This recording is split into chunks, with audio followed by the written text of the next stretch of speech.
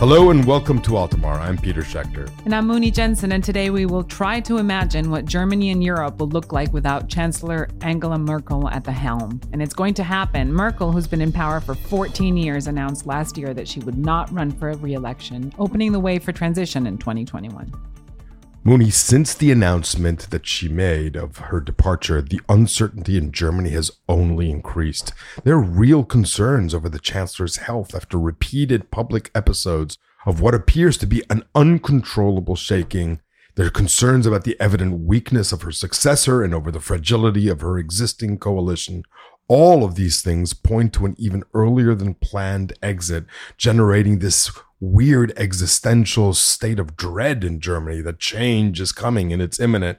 And to navigate the future of Germany with us, on today's show, we have Soraya Sarhadin Nelson, an international correspondent for NPR in Berlin. So remember the announcement, Peter. Merkel herself, in a speech last year when she said she was stepping down, forced Germans and Europeans to envision a future without her stabilizing presence. And while the news was not a surprise for anyone, the perfect storm of German and European politics make her retreat an even more worrying drama than expected. And on the horizon, there's a series of variables that make things even more complicated. A crumbling governing coalition for her, an unstable Germany within a fragile Europe of entrenched populism, a general nervousness surrounding Brexit, and most concerning of all for both Germany and Europe, the absence of a real successor.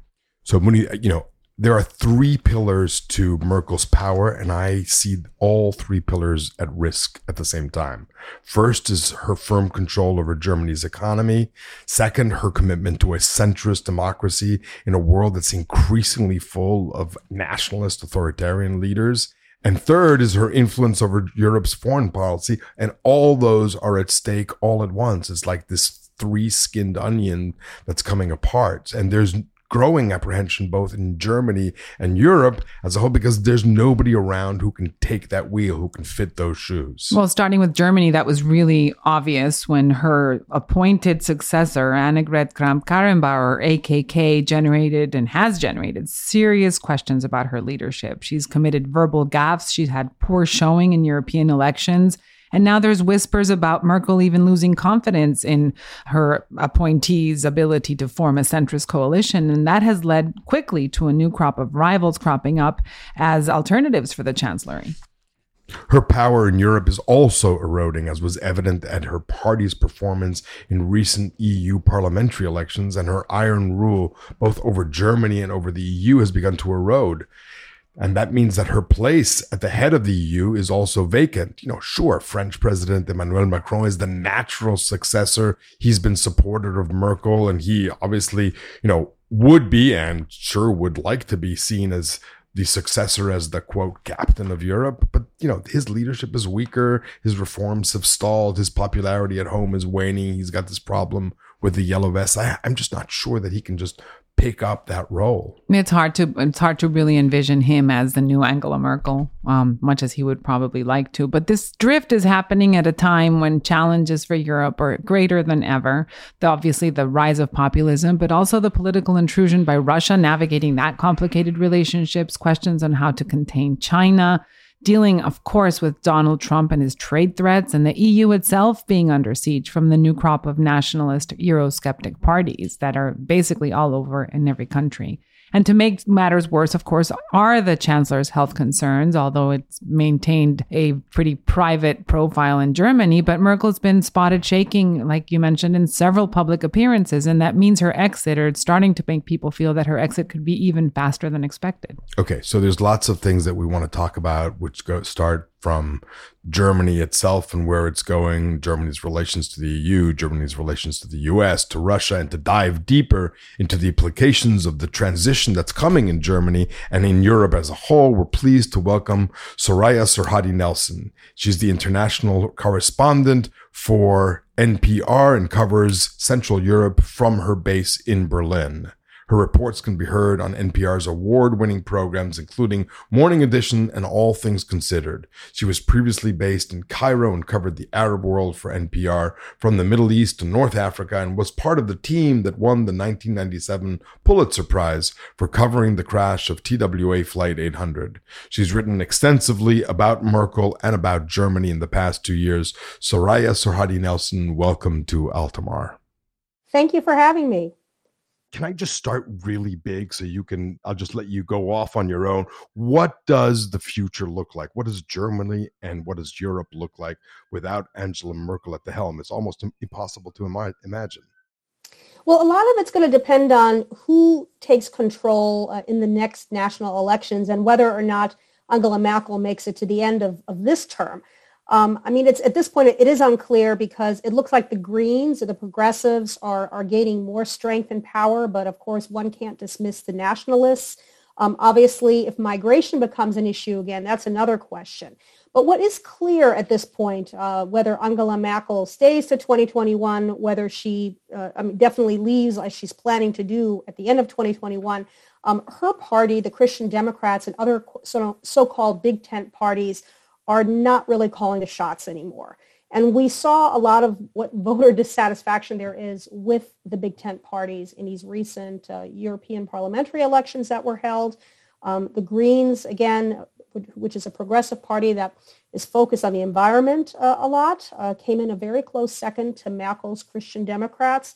And it's the first time in a national German election that has happened.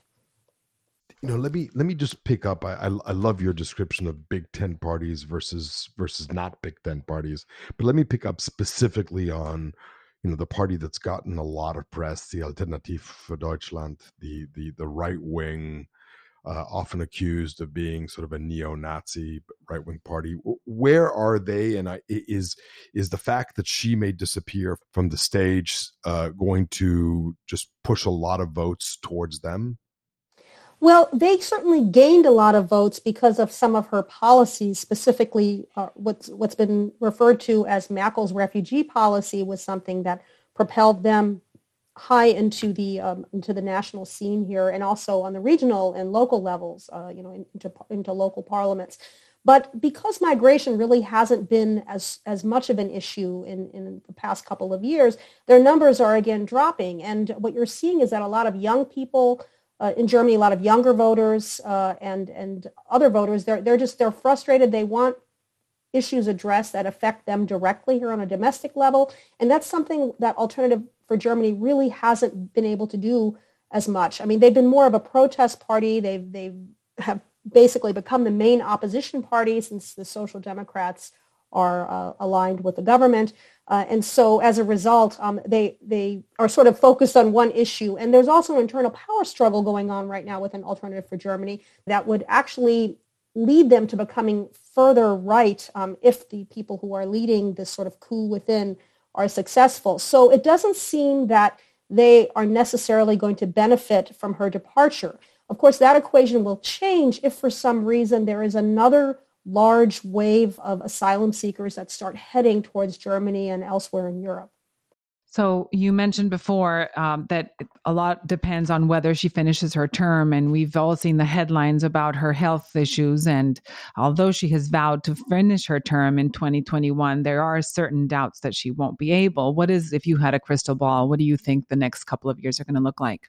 Well, I've learned a long time ago, of 6 years of covering politics in Germany and covering Angela Merkel, that it's always premature to write her political obituary. She stays on long beyond what people give her credit for. Now, obviously, this time there's something new that we've seen in the past month or the past in June and in July, where you're talking about her health, where there have been some noticeable occasions, 3 of them, in fact, so far, as of July 10th, where she's been seen shaking in videos and during official state visits.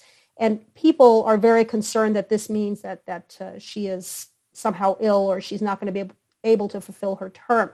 It is interesting. She does turn 65 on July 17th. She has admitted herself to no longer being a spring chicken, and she says that hopefully experience counts for something, which is something she can offer. But she's been pretty tight-lipped about what's wrong with her. She's sort of indicated that perhaps she had a dehydration episode and that some of these shakings happening since then are related to psychosomatic symptoms. Again, these are all sort of insinuations, but she hasn't really talked much about what specifically is wrong. She has been very adamant that she is a responsible leader and understands what that entails, which suggests she's been to the doctor. But you have to understand something. This is not just Merkel being coy about her physical condition. Here in Germany, there is a lot of privacy around health issues and also politicians. You don't really hear about people when they're sick.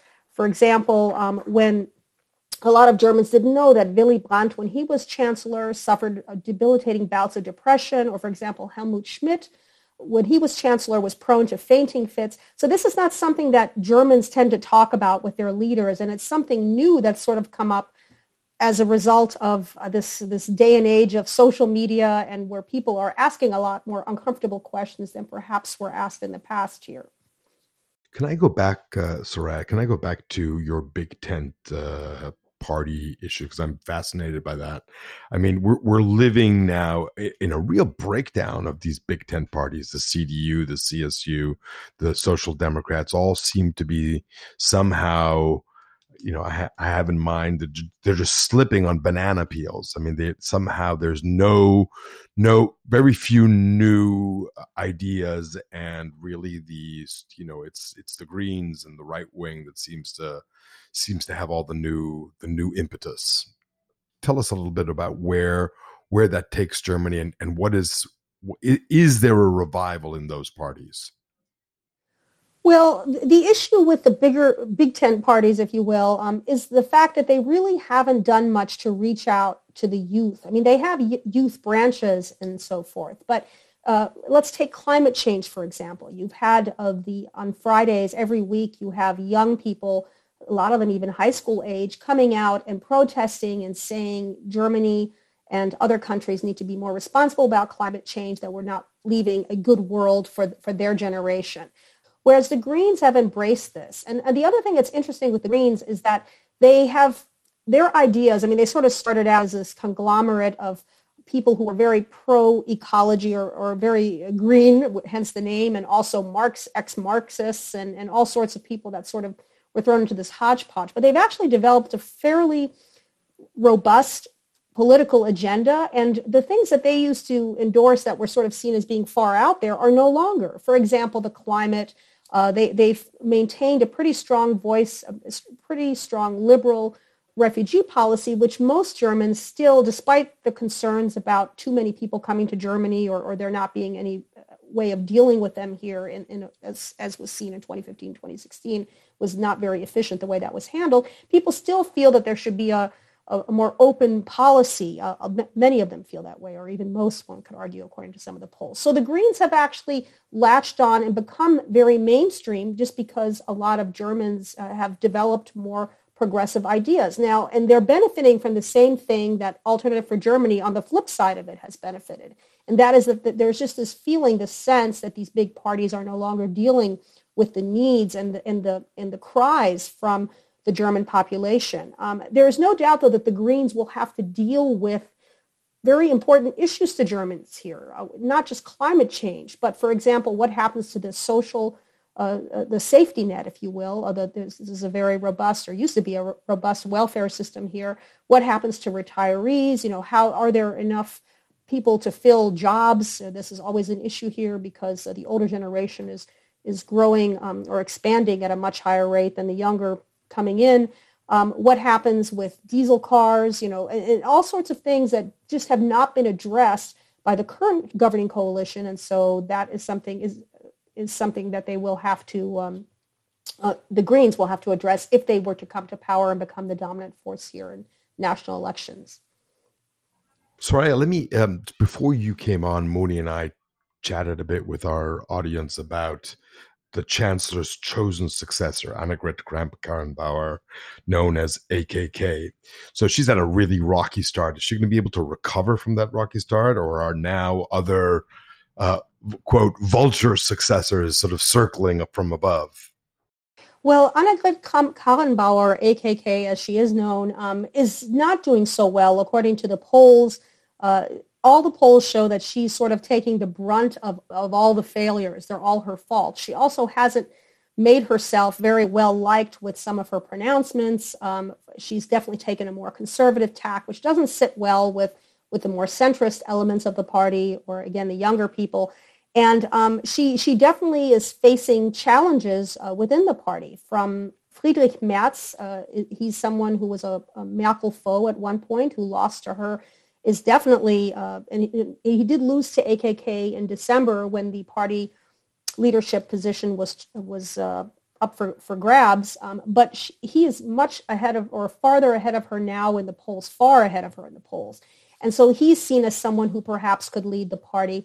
There's also the head of North Rhine-Westphalia, the governor, if you will, there, who's ahead. I mean, she is just really trailing. And again, she's sort of taken on the problems that the Christian Democrats have faced. And so every time there's a loss, for example, with the European parliamentary elections, even though the CDU did come in ahead, it only did so slightly, definitely with fewer seats than before. And again, that falls to her as the leader of the party. I mean, the blame falls on her. So she's going to have a really tough time. And she's just not the charismatic leader that Merkel is. While Merkel may seem very stoic to us, that there is a great appeal in that stability here in Germany. And she has that vast amount of experience that make people trust her more. And that's something that AKK doesn't have because she's newer to the scene. Soraya, for 14 years, Angela Merkel has held a dual role, also obviously as Chancellor of Germany, but also as kind of the captain of Europe. After a transition, do you envision a new, more inward-looking role for Germany's leader? Well, there's no doubt that, and as I mentioned before, even if the Greens come to power or whoever comes to power, there has to be more attention focused on German issues, whether it's the issue that we spoke about with the social safety net, whether it's housing shortage in Germany is very, very bad. And in places like Berlin, it's just unimaginable how most people here can even find a place to live. So that's something that has to be addressed. Climate change, which again is a global issue, but it's also very much a local issue or a domestic issue in the case of what happens with coal burning plants. All these questions have to be addressed. So Germany is going to have to, I mean, whoever comes to power here has to look to that. But having said that, it's really important to remember that most Germans remain very staunchly pro-European. I mean, 77% of the current members of the German parliament or Bundestag belong to parties that strongly support European Union integration or further European Union integration. And again, the alternative for Germany has lost a lot of steam at this stage. I mean, they did well in the European elections, but not as well, for example, as they did when the national elections were held in 2017. So there will be an emphasis on strengthening the union, the European Union, especially if the Greens come to power, because they're a staunchly pro-EU party. Shifting to the U.S. and Germany, they did put a friendly front out in the recent G20 meetings and are trying to present some sort of cordial relationship. However, there are some tensions. Recently, specifically, Economics Minister Peter Altmaier announced the creation of a German cloud service independent of the U.S. Do these attempts at technological sovereignty and other tensions threaten this relationship? Well, this is something that's been simmering before the Trump era, for what it's worth. I mean, we're talking about during President Obama's tenure when the NSA scandal was revealed and the fact that American intelligence agencies were going through German data and spying on Germans, and there was some complicity on the part of German intelligence agencies in that. All of that is still very much alive in the German mind. And there's also, of course, a great fear with the trade tensions that are going on. It's not just with the U.S., but with China, that Germany really needs to dominate and have some control over the internet and not just put it in the hands of providers that are answering to the Trump administration or to the Chinese administration, for that matter.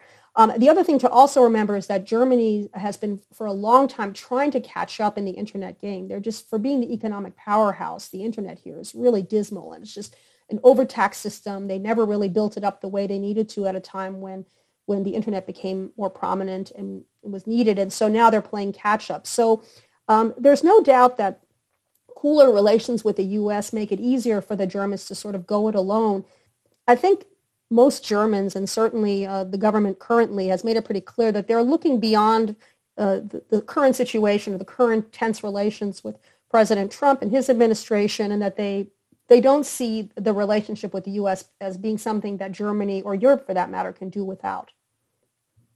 And Soraya, let me just follow up on Muni's foreign policy questions to ask about the Germany-Russia relationship, which is always fraught with ups and downs, it's an insider thing, given also some former chancellor's involvements with Russia and things. So why don't we talk a little bit about that?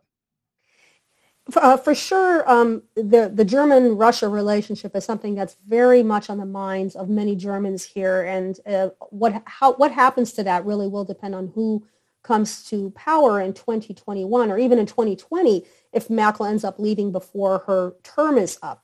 I mean, with the growing dependence on Russian natural gas here, there's no doubt, and also German businesses, they really would like the tensions to be ratcheted down. And at a time where the Ukrainian conflict really does seem to be taking a back burner, not just in Europe, but in the United States and elsewhere, it seems like there might be some potential for coming a bit closer, or maybe turning a blind eye to some of the terrible things that each side has accused the other of. But there's no doubt that the Russian president certainly is feeling rather emboldened about this. I mean, look at what he was saying at the G20, where he was calling in an interview right around the time where that was happening, that liberalism in Europe is obsolete, and he was criticizing Angela Merkel's decision concerning asylum seekers. So he seems to think certainly that things are going to change. But it's also important to remember that if there's any perception here in Germany of Russian interference in the elections, which is something that there was some of, not to the degree that there was the discussion in the United States, but certainly there was some of it in 2017. And so if that sort of attempt at hacking or influencing the decisions here that are made at election time, if that comes to the forefront, then I think whoever is in power here in Germany is going to be pursuing a very aggressive anti-Moscow stance, or keeping them in check. So it's not a given that there is going to be a shift, but certainly there are a lot of people here who would like to see those tensions diminish somewhat. So that is something that the new government will have to definitely wrestle with. So could I ask you to just pretend for a second that you're not the Berlin-based correspondent, but you would be the Brussels correspondent? How's her absence going to play out in the EU at large, and what's the effect going to be? I mean, she's been such a stabilizing force. So we already saw with the most recent EU summit meeting that she's losing some of her sway. I mean, there's no doubt that like the French have tried to go it alone in terms of going forward with Macron's plans for I forgot now what he called it. Sorry, I'm drawing a blank here. But with Macron's plans to have a more integrated Europe, and also for Merkel's plans to have her defense minister Ursula von der Leyen become the new EU Commission president. She in the past, Merkel didn't have to say much, and people sort of fell in line, and that's not happening already. So we're already seeing some of the implications, and certainly if Merkel's government falls, which is there's still that possibility that the coalition between the Social Democrats and the Christian Democrats and the CSU from Bavaria, which is the sister party of the Christian Democrats, there's a very strong possibility that government could still fail because of just, again, the declining approval numbers and people's frustrations with what's happening here, which is basically not much on the domestic front.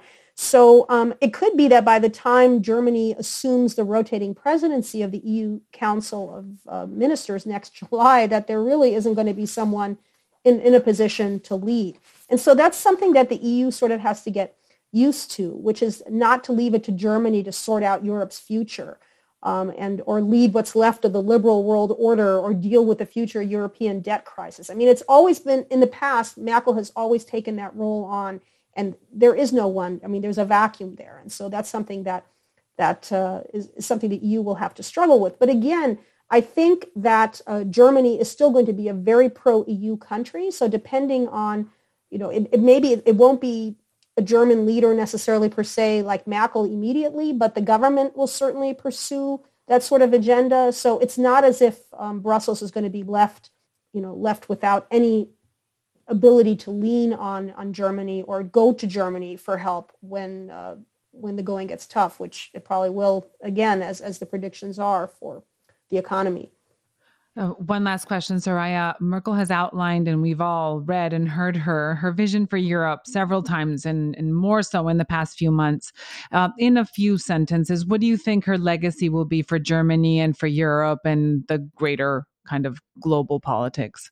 Well, she will be remembered as overseeing the golden age, if you will, of making Germany basically the economic powerhouse of Europe, expanding the economy domestically by more than a fifth, pushing unemployment to its lowest levels, and also sort of staying the steady course. I mean, she was always a sign of stability, which is something the Germans really value, but I think Europe and many others in the world also came to value. So that's on one side, that's how people are going to remember her. But I think also that stability, that unwillingness to change the course, to sort of address some of the issues with the younger voters, with voters in general, which led to this great dissatisfaction, especially at the time of migration, the great migration wave here to Germany in 2015, that ended up basically blowing apart. And that will always be her legacy as well, that she didn't deal with this effectively and that she just didn't change enough, that she's stable on one part, but that stability also cost her. Soraya Sarati-Nelson, thank you so much for joining us on Altamar today. That was a great conversation. You're welcome. Thanks for having me. Mouni, I was struck by a couple of things on this interview. First of all, I remember going to Greece at the height of the Greek crisis 6 years ago or so. And, it really struck me then how much the Greeks hated Angela Merkel, but they also respected her. She's the epitome of the leader that doesn't care about being loved. She wants to be respected.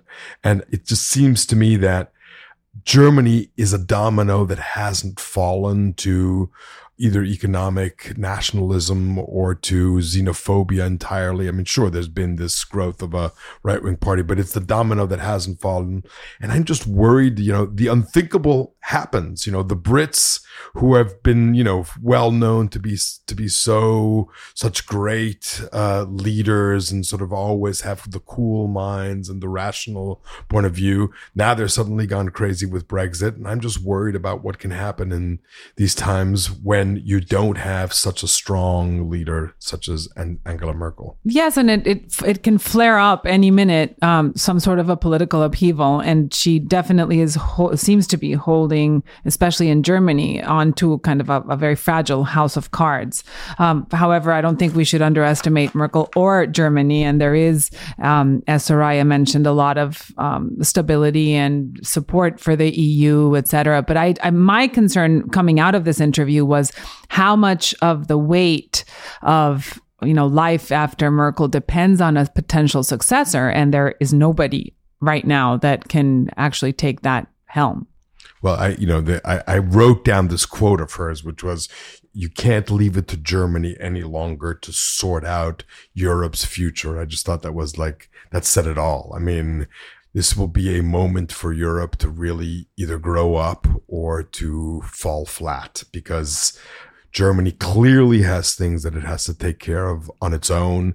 I think Soraya was very clear about sort of the lack of investment in internet and a lot of things that young people care about, such as environmental issues. And so there's a lot to do in Germany, and you're just not going to have the European leadership that we've had before, whatever happens. Well, there's a different kind of leadership. And as you see all these parties cropping up that are anything but for the European Union, I think that type of leadership is particularly concerning now, that if you pan out into any country in Europe right now, that's exactly what you find. That's the new, the political story right now all over Europe. That's it for us today. Thanks for joining us. We'll see you next time.